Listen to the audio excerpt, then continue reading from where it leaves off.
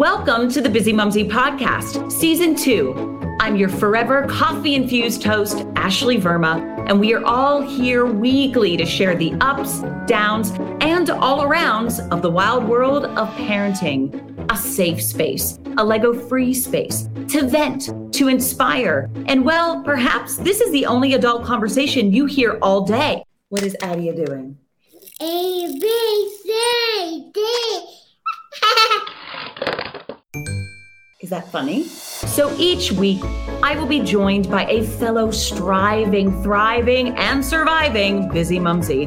We learn together. We grow together. Hell, we cheers with an adult bevy when necessary. I get it. I am human and failures simply happen. I am not shiny and I am never filtered unapologetically. I am at its best. Even when the dishes aren't done, there's crayon on the wall, and well, my hair hasn't been washed in forever. I am Busy Mumsy. Hi friends, Ash here, and I hope you're all fab. Today we are chatting all things cooking, all things that I am so not good at. Today I am thrilled to welcome chef and author Amanda Frederickson onto the Busy Mumsy podcast. Amanda's culinary work has been featured in Better Homes and Garden, Goop, Food and Wine, Food 52, Sunset, and the William Sonoba YouTube channel. In April 2020, Amanda published her first solo cookbook, Simple, Beautiful Food, where she compiled some of her favorite recipes from over the years. And not long after that, because she's not busy enough, she opened her first fast casual concept called Radish. That's in West Nashville. And I think she already opened like restaurant number 2, which we're going to find out about. I am hoping Amanda can give me some tips on my poor cooking, and maybe you can relate to this. So let's dive on into this week's Busy Mumsy chat. Amanda Frederickson, welcome to the Busy Mumsy podcast. Thank you. Thanks for having me. It's nice to meet you. Oh, you're in one of my absolute favorite cities of all time, Nashville, Tennessee. Yep. Oh, it is a great. Changing. Sorry? Are you like born and raised there, or are you from somewhere else in the States? No, so I'm from Florida originally, but after high school, I went to college in Boston and then lived kind of all over the place, from New York to San Francisco to LA. And then when I got pregnant with my first child, we were like, we're too far away from home on the West Coast. So we kind of tried to find somewhere that was closer, that wasn't actually home. So that's kind of where we landed, in Nashville. Wow. Yeah. So that we've been here a little over 5 years. And is that also a reason that it has cultivated the foodie in you? Because I have to say, Nashville is a town to eat. Yeah, no, I think that started, I lived in San Francisco for a long time. And I think Nashville has like an amazing food scene, but nothing compares to like the Bay Area, with the incredible access to produce and the chefs and just kind of the food innovation that happens in the Bay Area. So when I moved to San Francisco, I think I was like 26, maybe. I kind of fell in love with food just through San Francisco and their farmers markets and just the access to amazing food at all price points everywhere in the city. And then from there, kind of a long story short, ended up going to cooking school and worked in the William Sonoma Test Kitchen in San Francisco for a long time. Well, we are definitely going to be chatting that, because I really want to know, can anyone cook? But before we get into that, because that's like the $1 million question from my husband. He looked at me, he was like, if you're talking to a chef, you make sure you ask, can anyone cook? And then you come back to me and start cooking. Yeah. He's still waiting. But let's go back to the corporate Amanda, because before you had the restaurants and before the cookbook and your incredible career as a chef, what was the corporate life? Why was the I'm out? And were the kids around then during this decision, or was this kind of like then after the fact and then you were into cooking? So kids came after kind of like my transition into the food world. One of my kids was actually born a couple months before we opened Radish. So they've kind of only known food and mom, right? Like mama is always cooking. I graduated college with a communications degree, whatever that means, in art history, which were great, but like there was nothing like, what do you do with that? I landed in PR and I wasn't very good at it. I ended up working in nonprofits, doing fundraising and events for them, which I liked. I worked at the Met Museum in New York, and then worked at the San Francisco Ballet for a while, which I loved, and then ended up at the Children's Hospital at Stanford. we were living in Palo Alto at the time. My husband was in graduate school, and I just kind of what the Children's Foundation for the hospital down there does. It provides, access to care and covers the cost of care for those people that can't afford it. So I was fundraising for them and, liking my job. It was a great paid job. I think I had like 6 weeks vacation. It was super convenient and flexible, and I loved my coworkers. But I had a review with my boss one day, and he's like, "You're the hardest worker that I know." And I was like, I left. I was like, okay, great, but I'm working for someone else. Like I'm spending all of this time working, and on the weekends, like I'm a devoted worker. But I was doing it for someone else, even if it was an amazing organization, right, for kind of lower income kids that needed access to care, but it still wasn't something that I was creating on my own. So kind of from there, I had always dreamed about going to cooking school. Living in San Francisco, like I mentioned, it was just kind of like part of the culture. So I kind of just one day decided to quit my job and go to cooking school. Like it was pretty much just like that. I was in my early 30s. I was like, I don't have kids. The time is now, if there's ever going to be a time. So quit my job and then started cooking school in May 2013, I think. Did that passion like also come from like your mom? Was that something that like you can vividly remember as a kid cooking all the time, or just a passion that just grew while you were traveling and as you, grew through your 20s into your 30s? So I think it's a little both. I think people that go into food either have parents that are super involved with cooking and cook and teach, or they have parents that just have like no interest in cooking, or parents that don't have time to cook, or, like there isn't any sort of culinary influence when they're growing up. And that was mine. Like I didn't come from a cooking family. It was Florida in the 90s. Like, there wasn't much around like the culture around cooking. So I think that, and then I've also been like always attracted to the idea of cooking. Like I can remember stealing bags of flour from the cupboard and kind of going into the bathroom and making bread in the sink. Like those kind of are like the earlier memories of using your hands and creating something. So I don't think it was actually like cooking, but it was actually the creation of something that drew me to cooking. So after you established yourself with the Williams-Sonoma, was that like an award you got, or just a training that you went through to establish yourself? So it's actually was a job. It was a 9-to-5 job at Williams-Sonoma, which is a cookware company here in the States. And the test kitchen is literally a kitchen within. It's like what you'd think Condé Nast has for Bon Appetit or something. So it's the test kitchen within. Please tell me you got a good discount. Please tell me you got a good discount. Well, I did get a good discount. And we cooked for the catalog, and I cooked for their YouTube, and I cooked for their socials. And anytime you'd see a recipe in their catalog, which this was 2015, 2016, and the catalog was still a pretty big seller. Like people still use the catalog to shop. We would come up with recipes to fill the stove cookware with. So people would want to buy that stove so they could cook that dish. So I learned kind of how food and marketing go hand in hand. So that was kind of like my entryway into food styling, into using food to market, and then also kind of cooking for the home cook.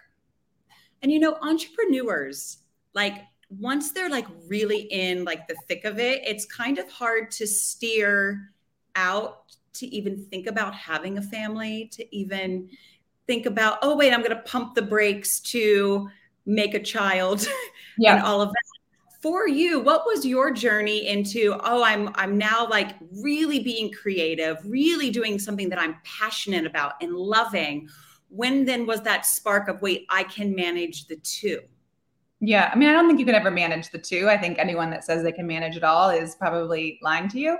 I think it was on Instagram, Amanda. They're on Instagram. And it's fake. They make me shake, and they make me on my phone, and then I'll grab a filter and not cry. Yeah. It's people that aren't sharing that they have a full-time nanny, and I think that just makes other my nanny. I'm able to sit here right now and have a chat with you because my nanny is in the other room. I'm very lucky to feed my daughter dinner. Yeah. And I think that when people don't share that, it just kind of makes everyone else feel worse. I have a full-time nanny. I've had a full-time nanny when I had my second since she was 6 weeks old. And I think, my daughter's better for it. She has two people that both of my daughters have two people that adore her. And can support her. And then my husband is great with them. So it takes a village. And I wouldn't say that there was like any kind of like, I want to have kids now because I have my life under control. I think I was just getting old, like I was 36 and, like you just don't have that many years as a woman to have kids. And so it was just basically. I vividly remember this. When I went in for my first scan, I thought they were looking for my cane because I was a geriatric as I quote in that. It's insane. If you are healthy and whatever, like don't judge. I'm here to have a baby. Yeah. Yeah. And so I think it was an age thing. And then it was kind of we'll figure it out as we go. And so I was 36 when I had 36, something like that, 36 or 30. Yeah. When I had my oldest. And then I think I was 39 when I had my second. So yeah, it was more just like, if you're going to do it, you better do it now kind of thing. And then my job at that point, I had left the test kitchen and we were living in LA. And so I was kind of dabbling with like internet online creation, sharing recipes there, doing food styling. So I was kind of like a freelancer. And I figured having a kid at that time would be pretty easy because I could kind of work whenever I had time rather than like having to go in 9 to 5.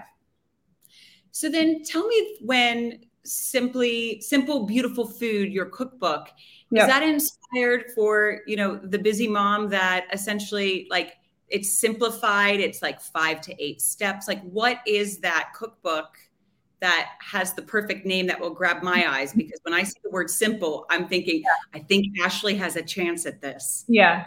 I mean, I think it started out of, I started doing something in 2017 called fridge foraging, which I do still on social media 6 years later, where I go through my fridge and I just cook with what I have. And so that came about after a really professionally successful friend of mine, came in. She was like, every night I need to cook and I'm too scared to cook. I don't know what to cook. And I'm like, you are so well educated and smart and all of the things, but yet you are scared to cook. And so I think there's so much pressure on creating these like perfect meals and always having a perfectly stocked fridge. And so I started fridge foraging as a result to be like, you can cook with whatever you have. It may not be beautiful or perfect, but let's exercise that muscle to kind of use what you have in your fridge.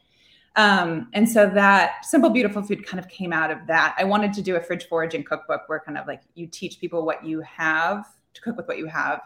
And my publisher, I had published a previous cookbook called The Stove Cookbook with the Stove Cookware Company. So my same editor from Stove and I were talking about kind of doing a cookbook together. And I wanted to do fridge foraging. And they were like, there's not a market for that, or they don't know how to like create that kind of idea of how to just like show people how to cook with what they have. So from that, we kind of came together and created Simple, Beautiful Food with the idea of like, you have kind of really simple ingredients, but you can make beautiful, easy food from that. What is your favorite recipe out of the cookbook?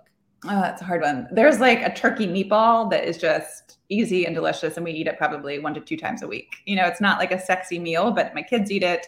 My husband eats it. So it's, it does the trick. And the kids getting involved in cooking now. How old are they? 3.5 and 5. Okay. So my daughter's not too far behind yours. She's just over the 3-year-old hump. Oh, good. Oh, fun. Yeah. They're wild. So then you also had a pandemic baby. A little bit before. So she was born January 2020. But my cookbook came out April 2020. My restaurant opened August 2020. So a lot of things happened in the pandemic for me. Oh my goodness. Please share your ups, your downs, your all arounds of opening a business. Because I essentially in my head go, well, I was in the process of closing down because we were not stable. We weren't open long enough to really have the funds to afford a London Westminster Council, their monthly rent. I mean, it was insane. So like during COVID, it was like the demise of my business, my bricks and mortar. So to open a business, and I now know you have 2 restaurants, so you obviously did something amazing and right, and you thrived. Please share, walk through, share the joy of this. I love it. I mean, I don't think that there's any, like, there was no trick. I think a lot of it had to do, I was in Nashville. I was in a city, for better or for worse, never shut down, which that caused obviously other issues as we opened and as we had customers come in. But Nashville probably closed for 6 weeks. and that was like April, and then it opened back up that summer. And so again, like that caused. Like I wish I had a bar fitness studio in Nashville, because we're talking like 2 years of we're open, we're closed, we're social distance. You can only put 6 people in your like it was insane in the UK. Yeah. And I know UK was very, in places in, obviously New York, California were closed, but Nashville was never fully closed, which is kind of one of the benefits. Had I opened this in San Francisco, we would have been kind of dead in the water. But being in a town where people still left their houses and were more comfortable, I think that was key. We also were to go, like everything is still to go, nothing is for there's no table service. So people wanted to leave their house. They would come in and get lunch and then leave. So it wasn't that they were being like super social or having a waiter next to them. It was more that they were just kind of having that interaction with people. I think that helped. There definitely were some issues, like the masking, the social distancing, no one gives you any playbook on that. We were kind of like trying to follow the CDC, but there's no no one knew how to handle that. And so that was the harder problem, not opening the business. It's how do you deal with both sides of the cards, people that are very scared and very, masked up, and, our employees that are concerned about getting sick. And then other sides, people are like, I don't want to wear a mask, and having those two conversations and trying to kind of make everyone happy. That was the hard part. But then on top of that, you're adding the layer of you have a toddler and you have a newborn. Yeah. How were you also then juggling it? Like you said, I understand that you have a nanny, but like, how are you taking care of you? And then like giving to the kids as well? This could not have been an easy feat. And it wasn't. I mean, there was definitely hard times, especially, juggling it all. I have a really helpful husband who was here. He was working from home so he could help with the kids. We had a full-time nanny. And so there were bad moments. There were great moments. There were, everything happened, and it was hard and it was wonderful. And so it was a mixture of all the emotions that you can possibly imagine. I think, especially moms in the pandemic, no one really took care of themselves. I think you couldn't really have that time to breathe. And so I think that was the hard part of figuring out I need to kind of start, working on mental health and taking time for me and space for me and that sort of thing. But it was sometimes really an uphill struggle just to kind of get through. And then now that we're on the other side, you see how hard it was. But when you're in it, you're just kind of trying to float, right? Or trying to kind of swim. Yeah, it's definitely a sink or swim. Yeah. Where did the name come from? What was the inspiration to name your restaurant Radish? Yeah, I mean, this is going to sound a little obvious. I mean, I'm not that daft in the land of cooking. Yeah. I realize you can cook with a radish. Okay. Yeah. Well, no, I mean, I think, all kind of, it's essentially a salad concept. It's kind of like a salad grain bowl concept. And everyone had the word green in it. Every other kind of competitor out there or kind of comp we were looking at, everything was green or had to do with the actual lettuce. And so Radish kind of came to me. I was rocking my daughter to sleep one night and kind of it just appeared. I know that sounds kind of like wishy-washy, but I loved Radish because it is something different. It also, when you think of it, you think of colors, you think of texture, you think of crispness. And that's kind of where it came from. And then the brand built around that. And how are the girls with the business? Are they do they head to that restaurant? Are they proud? Are they behind the counter? Have they made a salad bowl? No, they don't eat salad. I wish they did. They eat bread and our frozen yogurt. So they're great though. They don't know anything different, right? My oldest was 2. My younger, they don't know. There's never been a time where there wasn't a restaurant in their life, or we're going to go to the restaurant to have dinner or order from the restaurant. But yeah, no, they love it. They make themselves at home. They go up and ask for cookies. I wish they would eat more vegetables, but we'll get there. So, yeah.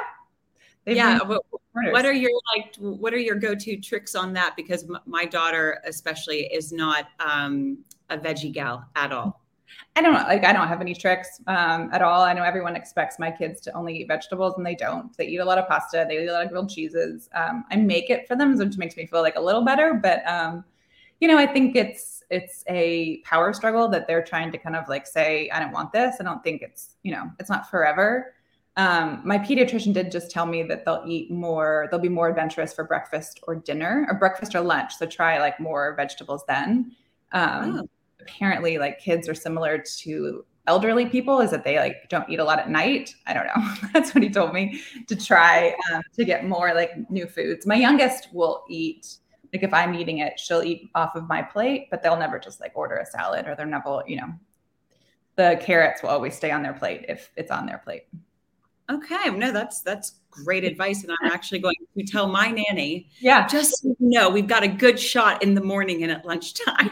I think that's true. I think that they're probably hungrier at both of those times. And, dinner time is just like awful on so many levels, where everyone's cranky, everyone's tired. So they're going to put up more of a fight. So I haven't really tried it, but I would suggest trying it. Okay. Yeah. What is in the pipeline now for you've got 2 restaurants now, cookbook. What is in the pipeline for you? What will we be seeing? Yeah, no, I think I'm just trying to kind of like figure it out from here. I don't have any plan. Aren't we all? There's a couple other food concepts I would like to start, but Nashville commercial real estate is pretty tricky right now. So just trying to figure out where those would be and if I want to just, fight that battle again of starting a new business, but we'll see. Okay. Yeah. Well, for that, that busy mumsy out there who is struggling in the kitchen, any 3-5 tips that you can give to them to give them a little more confidence on their journey in the kitchen? Yeah. I think that there's like pantry staples that you should have. And I have a list on my site, but it's things like ground turkey, it's pastas, it's rice. It doesn't have to be these sexy ingredients that, everyone's pushing on the internet. It just has to be staples. And if you have those regularly and just practice cooking with them, then you'll always have something to eat. I think cooking is a muscle. The more you do it, the easier it is. And so just kind of practicing, even if it's not good, it'll get better the more you do it. I also think prepping in the morning is super important. If you're making coffee, start prepping your ingredients for dinner that night. That way, when you come home at 5, it's not like, all hell doesn't break loose with kind of hungry kids, hungry partners, that sort of thing. So if you prep a little in the morning and then kind of have a game plan when you get home, I think that helps you a lot too. Amazing. Well, Amanda Frederickson, thank you so much for your time. Thanks for having me. All of Amanda's information is in the show notes, so please go there, her website, her social media, and you can learn all about how to cook. I'm going to learn how to cook just for you, Amanda, not for my husband. I'm going to learn to cook from you in this cookbook. Thank you. Thanks so much for listening to this week's show. Did you like it, Adia? Yeah. Oh, the enthusiasm. I love it. Please share your love by giving us a 5-star rating, a rockin' review, and please share with any fellow busy mumsies. We love hearing from you. So if you want to get in touch, head to the Busy Mumsy show notes for further details and links to the Busy Mumsy website. So long for now. Can you say bye-bye, Adia? Bye-bye, Adia. Hi, my name is Kay Adams, and to be honest, I'm not so good with the ageing process, so I enlisted my old chum, the filter-free Cara McKenzie, to advise. Could you imagine being a porn star? The room would need to be really hot for me to strip off. To be honest, she's not much help, but she is rather amusing. And along with some great guests, Joe Brand, Andy Oliver, Anton Dubeck, Ruth Langsford and Craig Revel-Horwood, darling, we are learning how to be 60. Listen wherever you get your podcasts.